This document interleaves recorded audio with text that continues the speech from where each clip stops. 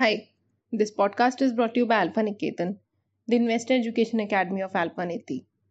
How to overcome behavioral biases in investing. Not many people invest in India's stock market. Merely 3% of India's population directly get involved. In America, that is 55%.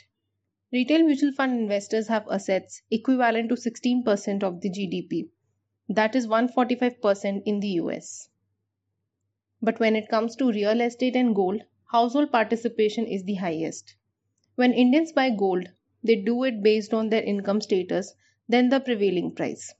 A report on the trend in the Indian gold demand by the World Gold Council, a global body, flagged it in their latest survey last month.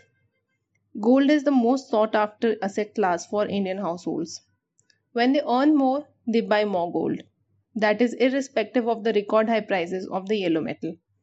If one goes by the investment rationale, you will buy gold when the prices are low. However, Indian households tend to buy gold whenever they get more money. It is a sort of buy and hold asset in the form of jewelry. There's familiarity or home bias. There's a comfort level that gold gives.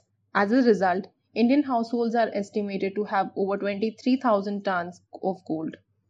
That is 3 times the gold held by the US Federal Reserve, America's central bank and the biggest hoarder of gold in the world.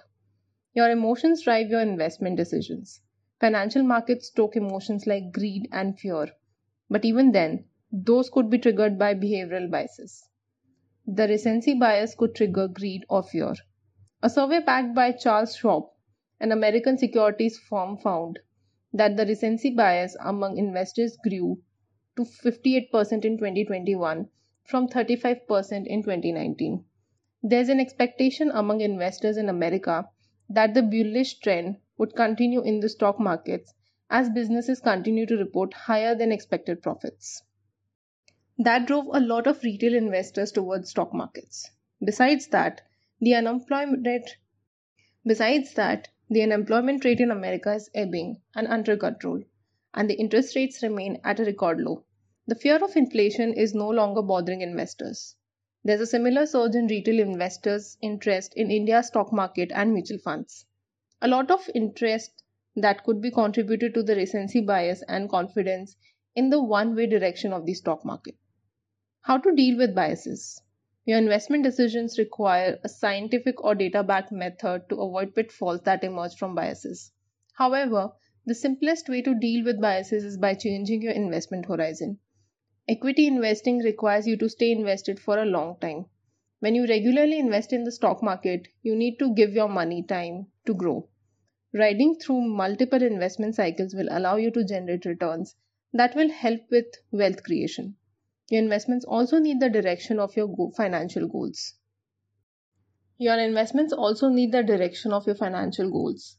It is a good idea to put goals up front and designate your investments accordingly. There could be retirement, a child's professional education, buying a home, and others. When you do that, you will not take down that investment. Staying invested in equities for more than 10 years is beneficial.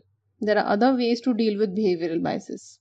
You need to train your mind to do a few things so that only data should drive your investment decisions and not emotions. When you own multiple stocks in different sectors, you're spreading your risk. Yet again, you need to know when to buy into a particular industry and when to sell. Your decision cannot be based on things that your neighbor does.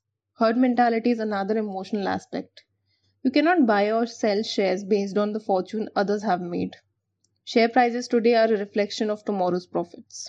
Just because they were rising for the past few years does not mean that they would do so today and tomorrow. Taking professional help makes sense. You need financial advice to help you navigate through. Taking professional help makes sense. You need financial advice to help you navigate through. Stock picking is a skill. You can learn it over time. When buying and selling stocks require you to understand the concept of stock market valuation thoroughly, things that influence the profitability of business and sectors need to be understood before making a decision. If you cannot make sense of the knowledge or data, you may want to take help from those who can.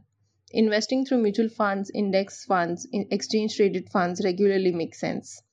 You can also take help from companies that create direct to consumer investment platforms that offer multiple investment strategies with the help of statistical and quantitative modules.